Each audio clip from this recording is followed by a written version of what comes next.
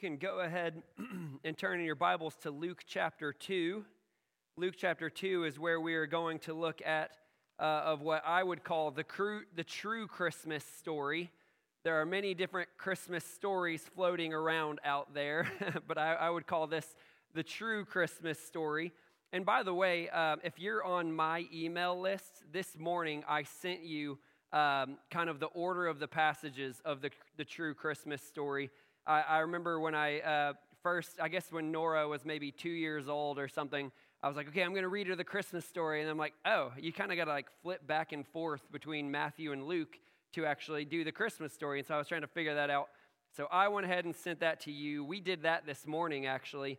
We knew that tomorrow morning on actual Christmas Day, we hit the ground running with other family and stuff. And so this morning we've already done the Christmas story and talked about it as a family and what it all means for us. And so I would encourage you to do that. I sent that in an email this morning of just the order there. You know, it's interesting because Christmas, you know, when we think about it and we get those warm, fuzzy feelings thinking ahead about Christmas, because it's a time of good food and sweets. It's a time of giving and generosity and caring for one another. It's a time of family and fun and just all of these great things. That is what we think about with Christmas. But if we're honest with ourselves and we think back on Christmases past, we know that Christmas actually has the ability to bring out the worst in us. I mean, it does. I mean, these are, by the way, like not just Christians recognize this, that the Christmas season can be one of the most stressful, anxiety-inducing, and even greatest times for conflict. And so, you know, you think about it, especially moms, I think this one's true with, but it happens with everyone, I think. But maybe by the time Christmas gets here, you're so stressed out by all the planning, preparing, producing, cooking, cleaning, re-cleaning, right? Especially if you got kids, re-cleaning, that by the time Christmas gets here, you are more like a rabid raccoon than a happy elf, right? And we've all seen this and we've all experienced this. Just, it's like, whoa. Like, I thought you just wanted a hug, you know. And so that's kind of how things can go a little bit. Or maybe, and this happens especially with children, but I still see it in myself 35 years in, maybe we spend so much time looking at and thinking about what we want for Christmas, what gifts we want, or maybe what experiences we want to have throughout this Christmas season. And we're thinking about me. And so maybe we start acting more like Christmas robbers than Christmas carolers. You know, it's all about me, what I can get. I want to take from this season. It's mine. And again, we think about it with kids, how true this is. You spend all this time planning and preparing. You get the gifts you know that they'll love. And then what do kids spend the afternoon on Christmas doing? Fighting, bickering, being rebellious, breaking the stuff that you just bought them. You're robbing. You're making it all about you. But it's not just kids that do this. I'll tell you right now. We all can be Christmas robbers. Or maybe, you know, you're excited about getting all the family together, and it's going to be so sweet. The aunts and uncles will come in town. Maybe the kids are, you know, live out of town and they're coming in, and you know. But when they get all together, they're so unkind, impolite, and downright rude and annoying, maybe, that you, in response to them, start acting more like a schoolhouse bully than buddies with all your family and friends together. You start pushing them around because they're being unkind. We respond in those ways. Or maybe you've been burned so many times in the past that even as you think about the Christmas season coming up, you think, we're probably just not going to even get invited to Christmas stuff. These people will probably say they're going to come and then at the last minute pull out, even though we prepared. We put a place at our table for them. Or maybe, you know, people know what gift I want, but they're not going to get it for me anyway. So we start acting more like the Grinch than Cindy Lou Who, you know, saying, this is what they're probably going to do, and so here is how I'm going to treat them. And so Christmas really does have the ability to make us act in crazy ways. And, and when the dust all settles, everyone's left looking at us like, what in the world are you doing? Have you lost your mind? You're a rabid raccoon. You're a bully. You're more like the Grinch. You're just all these things. It's just like, this is supposed to be the season of merriment and joy and peace and giving and generosity. And somehow it gets flipped on its head. Now, I would say this, these things are all true no matter what season of the year it is, that we act in ways we should not act, we respond in ways we should not respond, we are more self-focused than we ought to be. And so I would ask the same question that these friendly people are asking: what in the world is going on with us? Why do we act in these ways? And specifically around the Christmas season, how can we become such Grinches and robbers? How can that happen? You know what I think the answer to that question is, to what happened? Here's what I think happens in my heart and in your heart when we act in these ways, whether it be the Christmas season or not. Here's what I think happens. It's going to sound cliche, but hang on with me. We have forgotten the true reason for the season. You say, no. I reject all the consumerism. I reject all the fanciful stories about big men coming down my chimney. I reject that, and I focus on the true reason for the season. I'd say you kind of sound like a Grinch the way you just said all that. But I would say, secondly, that's theoretically, that's what you believe out. Like, this is what I believe. That's how you would answer it on a test. I believe the true reason for this season is Christ Jesus coming into this world. But I would say practically, no, that's not what you believe. No, that is not what you are thinking on. No, that is not what you are letting your heart and your life and your actions and your reactions be shaped by. You're not. And I'm not. When I act in these ways that are contrary to the gospel, I am living as though the reason for the season is what I can get out of it, and is about these plans and these events, because that's what happens. When we set our hope on things, material things making me happy, when I set my hope on people and relationships making me happy, when I set my hope on events making me happy, I will be let down, and I will act like a fool. I will act like a non-Christian who doesn't believe the gospel and has forgotten the true reason for the season. This is what happens. This is what has happened so many times in my life. And again, I'm not just talking about Christmas here, but it definitely seems to come to a fever pitch around the Christmas season, because you have higher expectations. You have relationships in closer proximity, which has greater opportunity to clash. This is just a great case study in our lives to see that we have forgotten the gospel. We have forgotten the true meaning of Christmas in practical ways. And so what I want us to do this morning is to have that angelic joy. We're going to look at the age-old story of the angels coming to the shepherds and how they responded, what they saw that the season was to be about. So if you're in your Bible, Luke chapter 2, I'm actually going to start in verse 4, even though the shepherd scene doesn't happen until verse 8. But I'm going to start in verse 4 just so we have our full context here. And you can read along with me on the screen or in your Bibles. Luke chapter 2, beginning in verse 4, it says this: "And Joseph also went up from Galilee, from the town of Nazareth to Judea, to the city of David, which is called Bethlehem, because he was of the house and lineage of David, to be registered with Mary, his betrothed, who was with child." So Joseph and Mary, Mary's pregnant, they go to Bethlehem together. "And while they were there, the time came for her to give birth.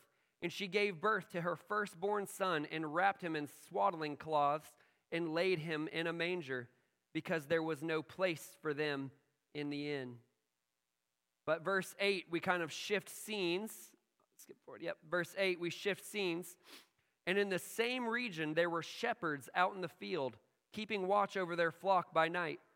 and an angel of the Lord appeared to them, and the glory of the Lord shone around them, and they were filled with great fear.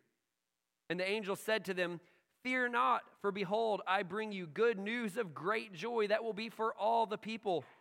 For unto you this day is born, for unto you is born this day in the city of David a Savior, who is Christ the Lord. And this will be a sign for you. You will find a baby wrapped in swaddling cloths and lying in a manger." A manger is, of course, a feeding trough for animals. So that would be unusual. Verse 13, and suddenly there was with the angel a multitude of the heavenly host praising God and saying, "Glory to God in the highest, and on earth peace among those with whom he is pleased." Verse 15, when the angels went away from them into heaven, the shepherds said to one another, "Let us go over to Bethlehem and see this thing that has happened, which the Lord has made known to us." And they went with haste and found Mary and Joseph and the baby lying in a manger. And when they saw it, they made known the saying that had been told them concerning this child. And all who heard it wondered at what the shepherds told them. But Mary treasured up these things, pondering them in her heart. And the shepherds returned, glorifying and praising God for all they had heard and seen as it had been told them. That is God's word. That is the true Christmas story. Let's go to the Lord one more time in prayer before we get going. Father God, we just want to right now confess to you that we often live as though the gospel is not true. We often live as though Christmas is nothing more than receiving gifts and having family over and eating food and finding our enjoyment in those things and finding our identity in those things. And God, we confess that because of that, because we have forgotten the true reason of Christmas, the true story of Christmas, because of that, we often live in ways that do not reflect your glory. They do not show the glory of the gospel ringing true in our lives. And so, God, we pray that we can learn from this passage. Certainly, we've all heard this or read this many times, but God, we want to hear it fresh today to help us see what it is we should set our hope on, God. And I pray that you would do this to your glory, for our good, and the good of others, I pray in the name of Jesus. Amen. So what can we learn from this angelic scene 2,000 years ago that can help us have peace and joy and live as though the gospel is true? What can we learn to not only live this way in the Christmas season, but all other seasons and all other days of the year as well? Well, here's the first principle I want to give you from this angelic story. First, don't minimize your problems, but celebrate God's solution. Don't minimize your problems, but celebrate God's solution. Because when I think about this, the reality is, like in a season like this or any time of your life, there is reason for stress. Like there is reason for anxiety. There is reason for disappointment. Like, I don't think that we should deny that reality. I don't think we should even minimize the reality of the pain and the frustration and the hurt and the relational conflicts and unfulfilled desires that we might have. I don't think minimizing that is all that helpful. But what I do think we need to do is to celebrate God's solution. And one of the things I think we need to do to help us to not minimize the problem, but to celebrate God's solution, is first, as we think about the problem, we need to see how deep it really is. Because we think we got problems because we had to clean and clean and clean, and then it all got dirty again before everyone came over. We think we got problems because we didn't get that gift we so badly wanted. We think we've got problems because maybe two people, or maybe we're involved, don't get along as well together as we'd hope. We think we got problems, and the Bible doesn't deny those problems, but here's what the Bible actually does. The Bible shows us that not only do you have those problems, you got bigger problems. That's what the Bible shows us. And I want to show you this from our story here with the angels. And first I'll just reread to you verses 9 to 11, and then we'll kind of dig in. It says, the shepherds are out in the field, and an angel of the Lord appeared to them, and the glory of the Lord shone around them. Like, that's no small thing. The glory of the Lord shone around them, and they were filled with great fear. And the angel said to them, "Fear not, for behold, I bring you good news of great joy that will be for all the people. For unto you is born this day in the city of David a Savior who is Christ the Lord." And so what I want to show you right now is that rather than minimizing the problems that we might have, what we just saw there in verses 9 through 11 actually maximizes. It shows how deep our problems really go, how serious and severe our problems really are.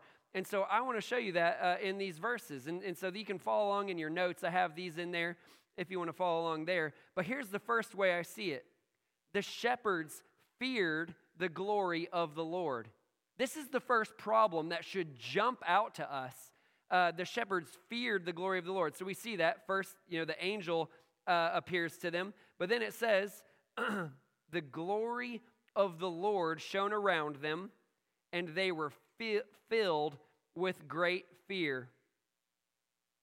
You know what's really interesting about this? I told you I did the biblical, the true Christmas story with my kids this morning.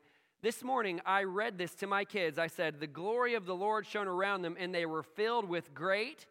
And I said, what were they filled with? And they both said, joy. And I said, they've got it, honestly. Like, my kids just perceived one of the greatest truths, that an angel from the Lord has just appeared to these shepherds. The glory of the Lord is shining around them. And my kids understand, what should happen when an angel from God comes and the glory of God is shining on them? They should be filled with great joy.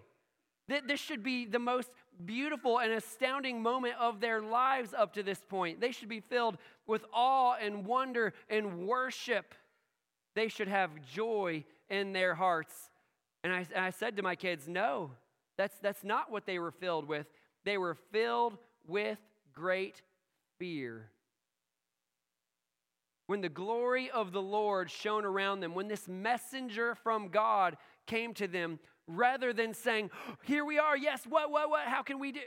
No, they were shuddering in terror at the glory of the Lord and the Lord's messenger being there with them. Now, the Bible, this happens. This is a pretty common pattern in the Bible for people to be afraid when an angel shows up. And so I want to, I'm not saying these shepherds are alone in this, but that's the point. The point is humanity in our fallen state, we cannot bear, we are terrified of the glory of the Lord. The thing that is to be our highest delight, our highest comfort, our highest joy brings us terror. Now, this has been the pattern since Genesis chapter 3. That humankind, that when God comes to us, who we're supposed to find our relationship and our satisfaction, our identity in Him, we go running. I want to show you this, Genesis 3, verses 8 to 10. And they, Adam and Eve, this is right after they sinned, they heard the sound of the Lord God walking in the garden in the cool of the day, and the man and his wife hid themselves from the presence of the Lord God among the trees of the garden. But the Lord God called to the man and said, "Where are you?" And Adam said, I heard the sound of you in the garden, and I was afraid. Again, if I were reading that to my kids, and I say they heard God coming in the garden, and I was, they'd say happy. Yes, that is the way it is supposed to be when the God who created us, God Almighty, God all glorious, when He shows up, we should go running to Him. But instead, Adam and Eve were afraid. They run from Him. They hid from Him rather than running to Him.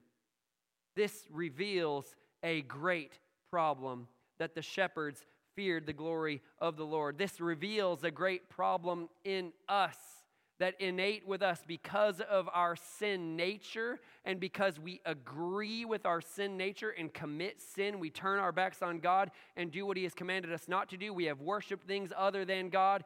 We run from God. We fear the God who is to be our satisfaction and delight. That's the first place I see this not minimizing our problems, but maximizing our problems.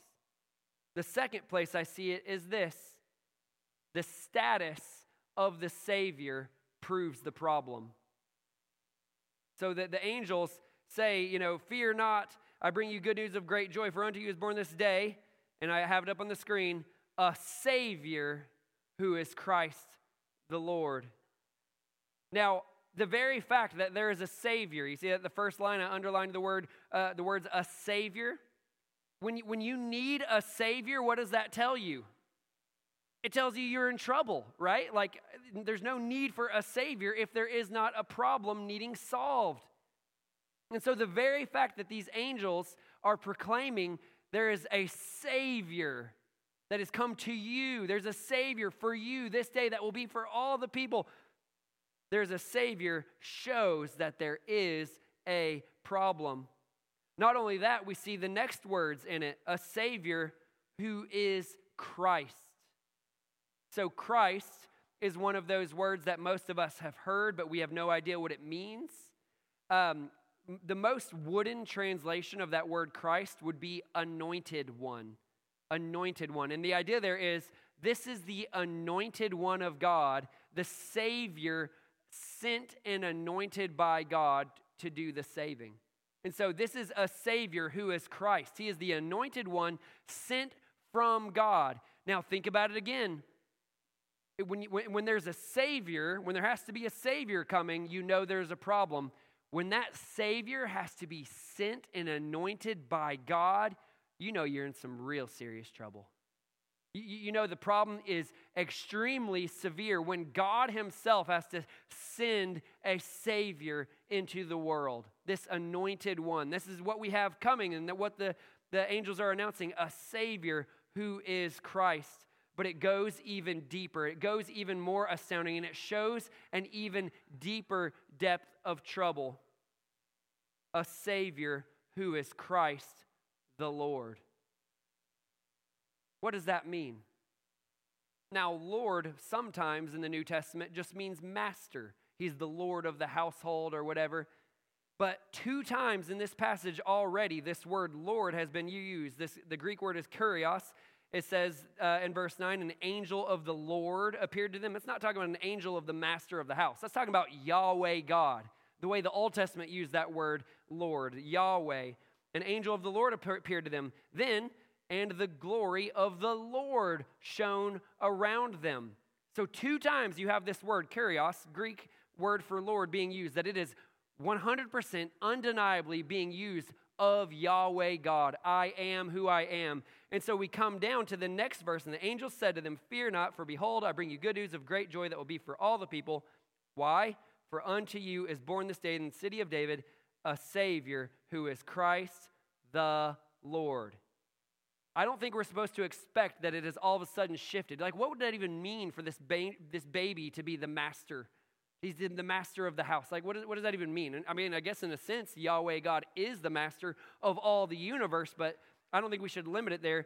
This is clearly, and by the way, in the context of the New Testament, I don't even have to make that argument that I've just made.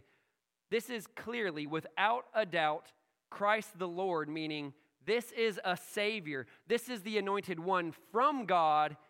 This is God. Do you get that? Here's the depth of the problem. There's a Savior that has to come, which means there's a problem. That Savior is coming from God. He's the anointed one, which means the problem is real serious. And this Savior is God. That means the problem could not be any more serious, any more severe.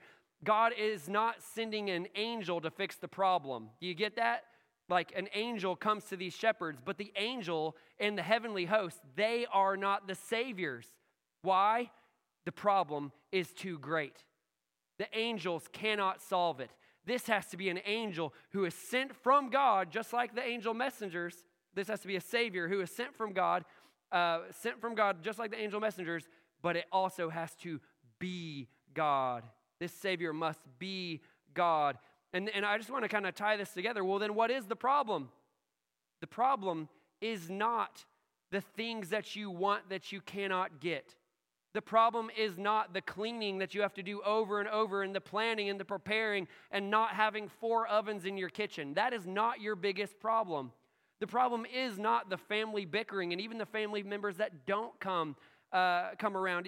Those are not our deepest problems. They are real problems, and we should not minimize them, but we should see our greatest problem, which is in each and every one of us, and that is sin.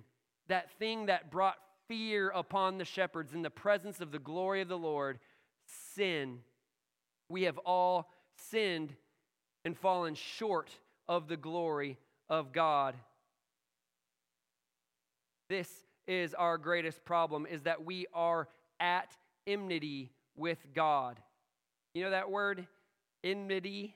That means we have made ourselves against God, and God has made himself against us. That's enmity.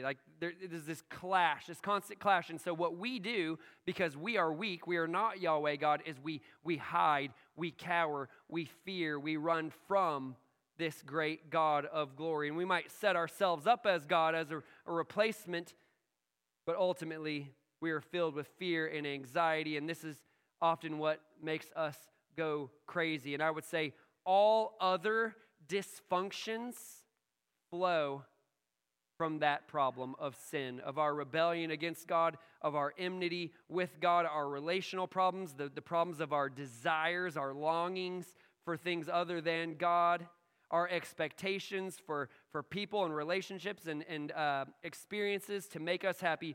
All of that is a result, an effect, a production of this sin in us. And so we should not minimize the problem in this Christmas season or any other time. We should see problems in our lives as they really are, but only as pointers to our greatest problem of sin against a just and holy and glorious God. This is where we are, and the angels do not deny it. They do not minimize the problem, but the angels also do that second part. They celebrate God's solution. And this is true celebration of something great happening. You celebrate it even more when you come from the pits, when you are in despair, when you are in the shadow of darkness. It makes the light, it makes the solution, it makes the Savior all that much more worthy of celebration. And that's exactly what we see here with this angel and then with the heavenly host. They show the problem. You're afraid of the glory of God. You need a Savior. You need a Savior sent by God. You need a Savior who is God. But with that, that is also the solution. Unto you is born this day in the city of David a Savior who is Christ the Lord. And then I put it on the screen there, what the heavenly host says there, verse 13 and 14. And suddenly there was with the angel a multitude of the heavenly host praising God and saying, "Glory to God in the highest, and on earth peace among those with whom he is pleased." Remember the definition of enmity. That was, we are set against God and he is set against us. Enemies, warring, battling, clashing. But here we see in this Savior, the heavenly multitude is telling us, in this Savior, both of those sides of the problem will be solved. Glory to God in the highest. What that means at the most base level, we're talking, there's much bigger levels, but at the most base level, it means in some way this Savior is going to make rebel sinners able to worship and glorify God once again, rather than reject him, rather than rebel against him, rather than run away from him. They will give glory to God in the highest. Is that good news, friends? that you can give glory to God in the highest rather than run or rebel or reject him. Glory to God in the highest. That's from our end. But then look at the other end. And on earth, so looking down from God's view, peace among those with whom he is pleased. That is, in some way, this Savior is not only changing us in the way we are related to God, but the way God is relating to us. Whereas we were his enemies, whereas we were under his justice and under his holy wrath and punishment, he now wants to pour out peace, harmony. And by the way, I don't want to spend too long here, but in the Hebrew world, this word peace does not mean an absence of conflict. That's just the very beginning. It means not only is there not conflict, is there not warring, but there is harmony. There is relational meshing and interweaving. That's peace. The shalom you hear in the Hebrew, shalom. So you have glory to God in the highest. We get to give God glory. We get to honor him with our hearts and with our lives, with our words, with everything. We get to do that finally instead of running away from him. And on earth, peace among those with whom he is pleased. God pours out this peace. He's made peace with us. We can have relationship. We can have harmony, not just absence of fighting, not just absence of running away, but bringing us into his presence. It does no good to minimize the problem. Acknowledge the problems in your life. Acknowledge them. Recognize that they are pointing to the greater problem of sin and how it has broken this world and our own little worlds, but celebrate God's solution because of it. He has sent a Savior. He is from God, and he is God. He will help us. He will change us to be giving glory to God in the highest, and God giving us peace, this shalom, this harmony, this relationship with God. This is the most amazing gift ever. I honestly don't want to stop there because I'm going to remind you that Christmas was only the precursor to the cross. Jesus was born and laid in a manger, so that's his cradle, but the cradle was just his path to the cross because Jesus grew up. He lived a perfect life. He lived a perfect life before God, before men, zero sin. But then he's put to death on a cross, where on that cross, the punishment for our sin, the thing that made enmity between us and God, the thing that made separation between us and God, the thing that made us fear God, Jesus took that upon himself on the cross. He bore it all. My God, why have you forsaken me? Jesus cried out on the cross. He did that in our place for our sin. And then on the third day, he rose from the grave. He had defeated sin and death. This is what Jesus accomplished. This is how he transforms our hearts into those who give God the glory in the highest, and on those who are receiving peace among those with whom he is pleased.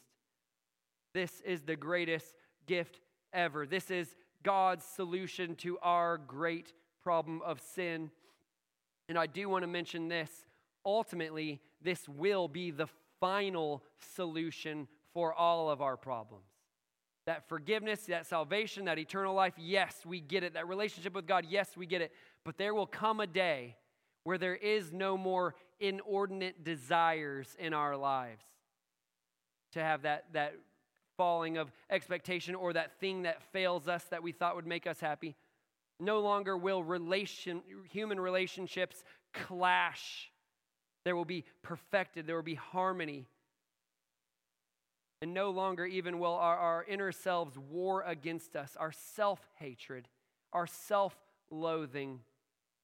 All things will be made new. All things will be made right because of this Savior. And so that is an objective reality. You understand that? Like this is true. This is the way it is. This is the true Christmas story. This is what truly happened on Christmas. Later, that's truly what happened on Easter, that he really bore our sins and then rose from the grave, accomplishing this great salvation. And he brings us peace. That's the objective reality. But my question today is, how can you and I experience that objective reality both now and forevermore? How can we experience that? How can we have peace with God? How can we pursue peace with those around us? And how can we even experience inner peace?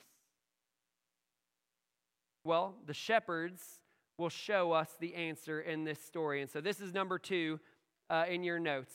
We've seen that we don't minimize the problem, but we celebrate the solution. Well, now I'm saying, how do we receive that solution? Number 2, we must respond like the shepherds. We must respond like the shepherds.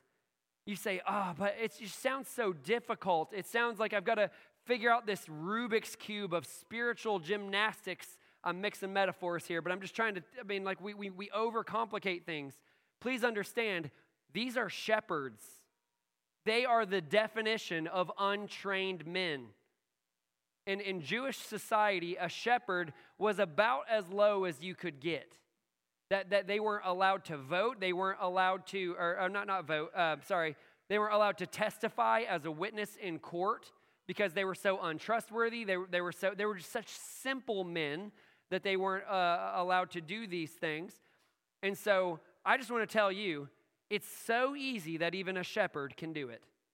What that means is that you can respond in the same way these shepherds responded. You can experience God's peace, God's joy. You can glorify God with your heart, with your life, both now and forevermore.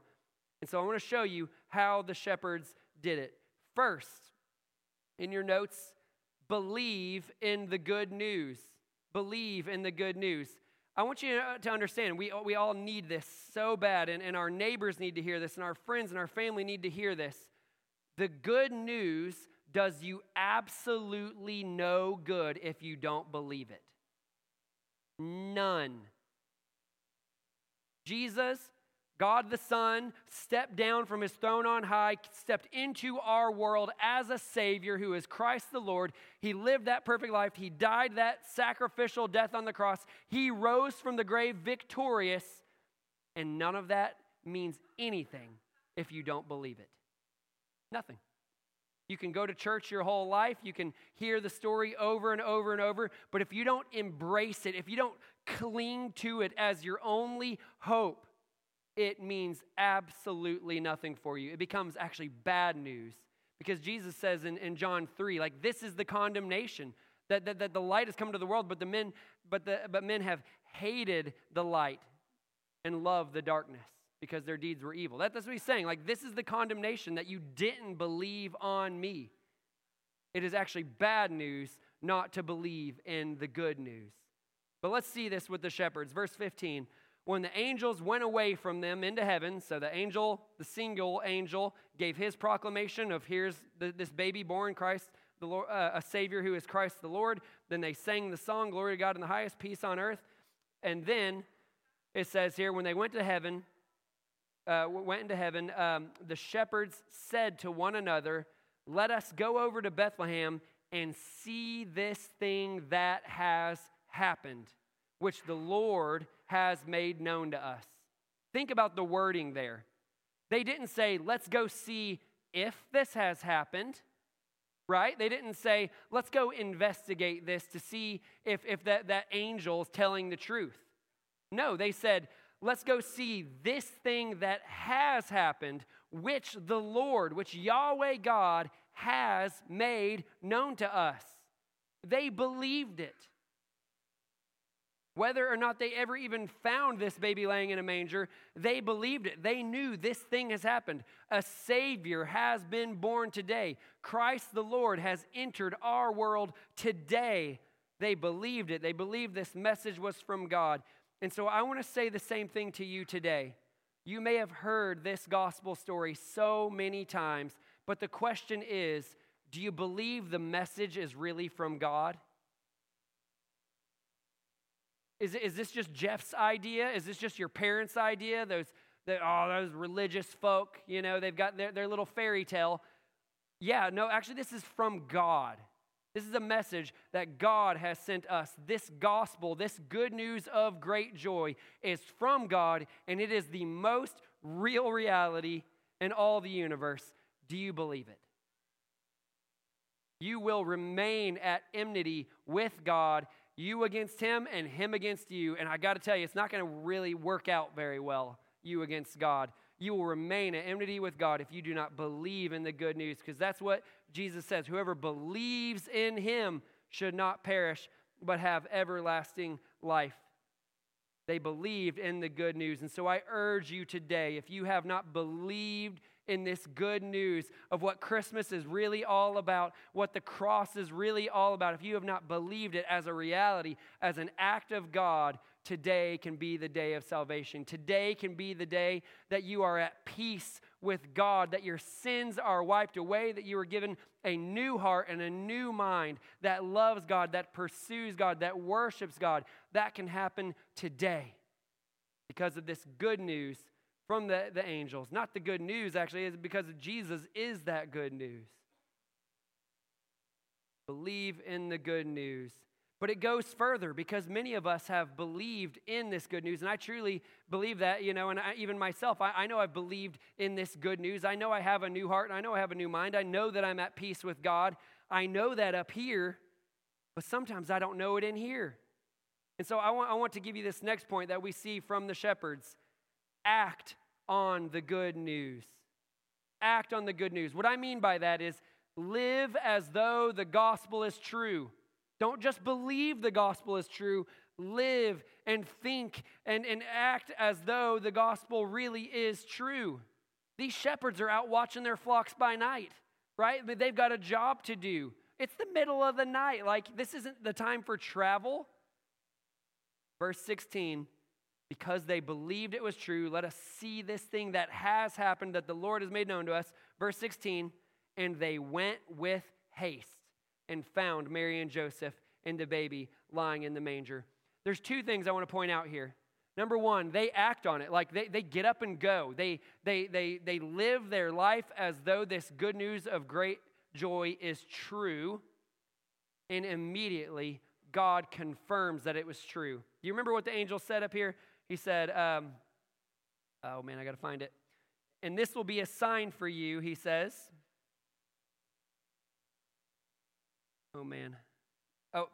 Verse 12. And this will be a sign for you that this is true. This will be a sign for you. You will find a baby wrapped in swaddling cloths and lying in a manger. Again, a very unusual scene there. This will be a sign for you. And they act on the good news. They went with haste. And what happened? And they found Mary and Joseph and the baby lying in the manger.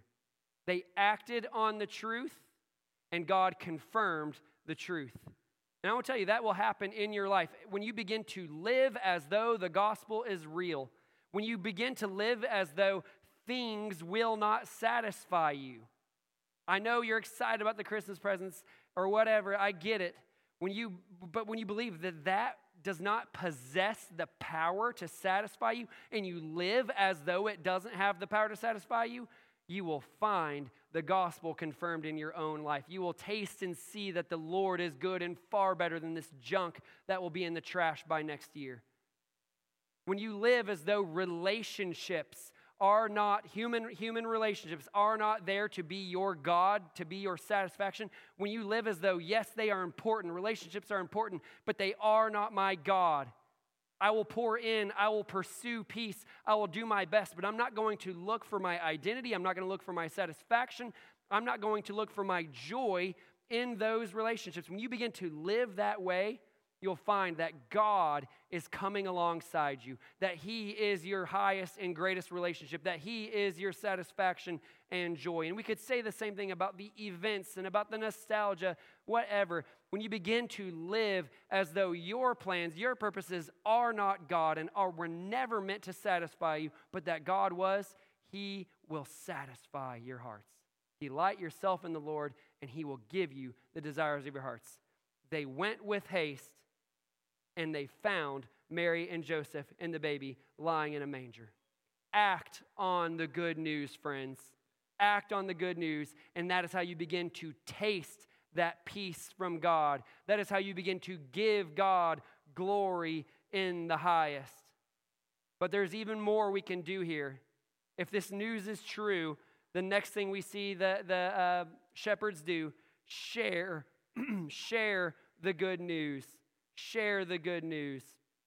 I have learned in my own life that if I have good news, something I'm excited about, like it's almost painful good news until I get to tell other people about it. I tried to call Dave yesterday, Dave Hawkins, right? And Eric and Judy had already grabbed a hold of him, so he's like, "Hey, I'll call you back later. I've got the Battels here." And so I talked to Dave. The only reason I wanted to talk to Dave is God has been doing such wonderful things in my life, answering remarkable prayers that I never thought could be answered, certainly not in the ways they were answered. God has answered these prayers, and I'm just like, I got to tell somebody. Hallie's already heard it, but man, I've got to let her do the kids and do the family. I just want to tell somebody. And so I'm like, man, I haven't talked to Dave in a little while. And so I called Dave, and he and I talked for 30, 40 minutes, and I'm just telling him, man, and then God did this. And then 6 months ago, I was praying for this, but it was like a pie-in-the-sky dream. Like there's no way God could fulfill this. And then God has now done this, and I'm getting to tell Dave, and the joy is there because I get to tell it. And I see this with the shepherds. When they go, they were never told, by the way, go and tell them what I told you. The angels never told the shepherds to share, but here's what happened. When they saw it, when they saw this baby lying in the manger, they made known the saying that had been told them concerning this child. And all who heard it wondered at what the shepherds told them. They couldn't help but share. This is good news of great joy. Our greatest, deepest, most severe, hopeless problems have been solved. This is a Savior who is Christ the Lord. He's here. And they could not help but share it with all those that were around them. And I just want to urge you, friends, if this gospel is true, by the way, the word gospel is that word good news. That's what the word means. Gospel means good news. If the gospel is true, if it really is God's greatest solution for our deepest problem, how can we help but share this good news? I mean, don't we want this joy completed in us? Don't we want to share that joy with them? Don't you want them to have that good news of great joy? Don't you want them to give glory to God in the highest? Don't you want them to have peace from God that is only obtained by believing on this Jesus? We share this good news. And I'm telling you, just once again, this is good for you, and it is good for the hearer, and it is good for the glory of God. You get to share this news that God has put in your heart, this good news of great joy. They get to hear it. They get the opportunity to believe it. If they will repent and believe in this good news, they can have that peace. And all along, God gets glory. Glory to God in the highest. Share the good news. If you want to experience this peace, if you want to experience this good news, then share it. And finally, and last but not least, worship because of the good news. Worship because of the good news. It's not just all about action. It's not all just about, well, I shared with 12 people this week. Well, congratulations. Do it from a heart of worship because of this good news. Because this good news means it's actually about the actions of Jesus. It's actually about what Jesus has done, not you. And so all of that should be done from a heart of worship that clings to Christ and Christ alone as your righteousness, as your life. So the shepherds, they got to go back to work. They can't stay in that animal pen. They can't stay there by that manger. They can't stay there. They have to return to work. Verse 20, and the shepherds returned, but they were different, glorifying and praising God for all they had heard and seen as it had been told to them. These men were out in the darkness, and the glory of God comes. This messenger from God comes, and they're filled with great fear. But because they believe in this good news, because they act on this good news, because they share this good news, they go home glorifying and praising God. The scene is so different. The scene is so different from the beginning to the end here. What began as fear and trepidation and trembling has become glorifying and praising God. Why? Because of this good news, for all they had heard and seen as it had been told them. This good news of great joy. Worship God. Worship God for what he's done. Worship God. He is worthy of worship. Glory to God in the highest. Worship him. And in that process, you will receive that peace from God. This is the true Christmas story. This is what can change us from being like the Grinch to being a little more like Cindy Lou who loves Jesus, which we tell our kids, by the way, that's what happened. Cindy Lou Who, she loves Jesus, and that's why she's different. We can stop being robbers. We can stop being bullies. We can stop acting like rabid raccoons. Why? Because we get to glorify God. We've got this peace because there is good news of great joy. Let's pray. Father God, we are so thankful for you reminding us of these profound truths, God. God, thank you that you remind us of our great problems so that we can see how great is the solution, how much more exceedingly and abundantly greater is the solution than our problem. And that solution is Christ the Lord, Jesus Christ into this world. And so, God, I pray that you would help anyone in this room who has not yet believed in this good news to do so now. Let them not spend another moment your enemy, God. They can right now receive that peace. They can right now become someone who gives glory to you in the highest because of what Jesus accomplished in his birth, in his death, in his resurrection. Oh God, let them believe on you. God, for the rest of us, let us live, let us think, let us spend our lives as though this gospel is true, as though you have already secured our eternity, as though you are truly our giver of constant peace and protection and provision, and that highest provision is of yourself, that we can know you. That is eternal life, Jesus told us. And so, God, help us to live in this life of glorifying you and having deep peace and hope and joy in the gospel of Jesus Christ. I pray this in the name of Jesus. Amen. I hope